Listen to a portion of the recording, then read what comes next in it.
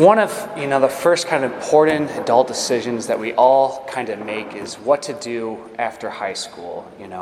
Should I go into a trade? Do I go to college? And if I do, what college is that?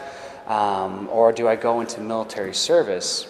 And I had the same kind of challenge, trying to figure out what I want to do with my life when I was in high school. But through discernment, I felt that God was kind of calling me and that I should go to West Point Military Academy. And so I started, to do the application. It's very long and extensive, and there's a lot of parts to it. And I got to the interview, and they're telling me like, oh yeah, you should, your grades are great. You should be a shoo-in.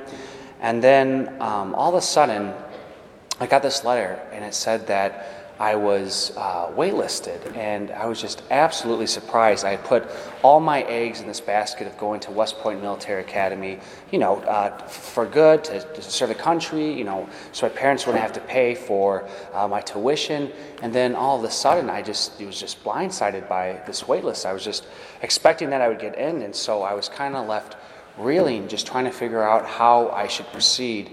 Where should I go to college now?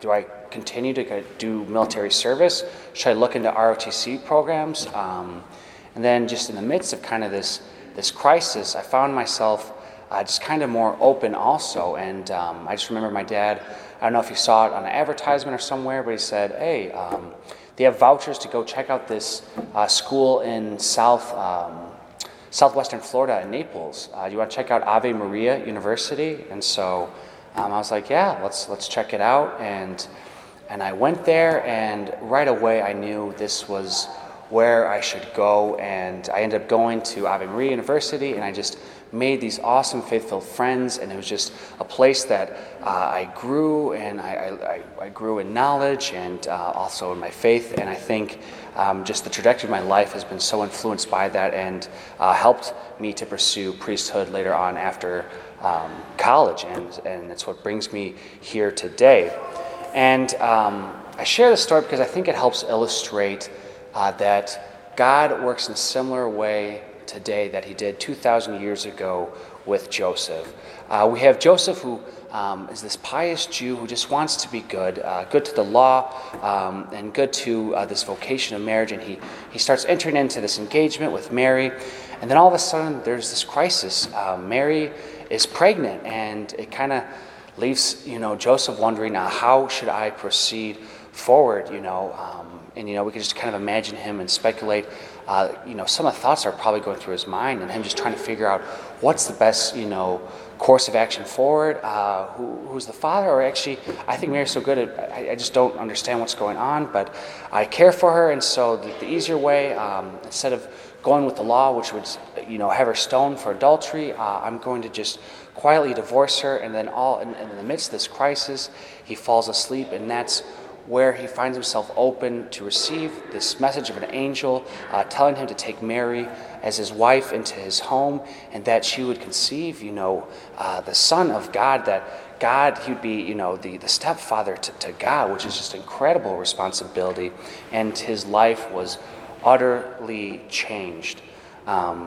This gospel for us should give us peace, because the real matter is we all run into certain discernment and crises in our own lives, whether that's in our families, whether it's something at work where we lose a job, a certain relationship with a coworker, and we sometimes find ourselves just surprised, a wrench is thrown in the works of thing, and we just don't know how to respond. And for some reason, God, in his infinite wisdom, he kind of lets us sometimes reel. He kind of lets us search for that answer, because I think just in his wisdom, somehow it helps us to be open and to see that the way we approach things is not the way God does.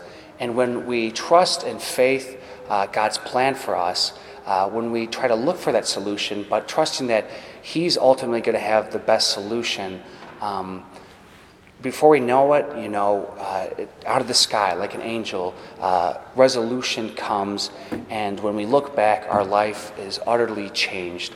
And the reality is that we're just on the verge of Christmas. We're about to just celebrate the birth of Jesus, but also we celebrate this idea of his second coming and kind of our future, that we want to be with God for all eternity, to be in heaven with our loved ones who have gone before us, marked by the sign of faith. And we realize that God has this amazing plan, and that even in the midst of these crises, his name is Emmanuel. He is God with us, and he is in the midst of these, and he will bring an elegant solution to our crises that we could never imagine, and will be all the better for it.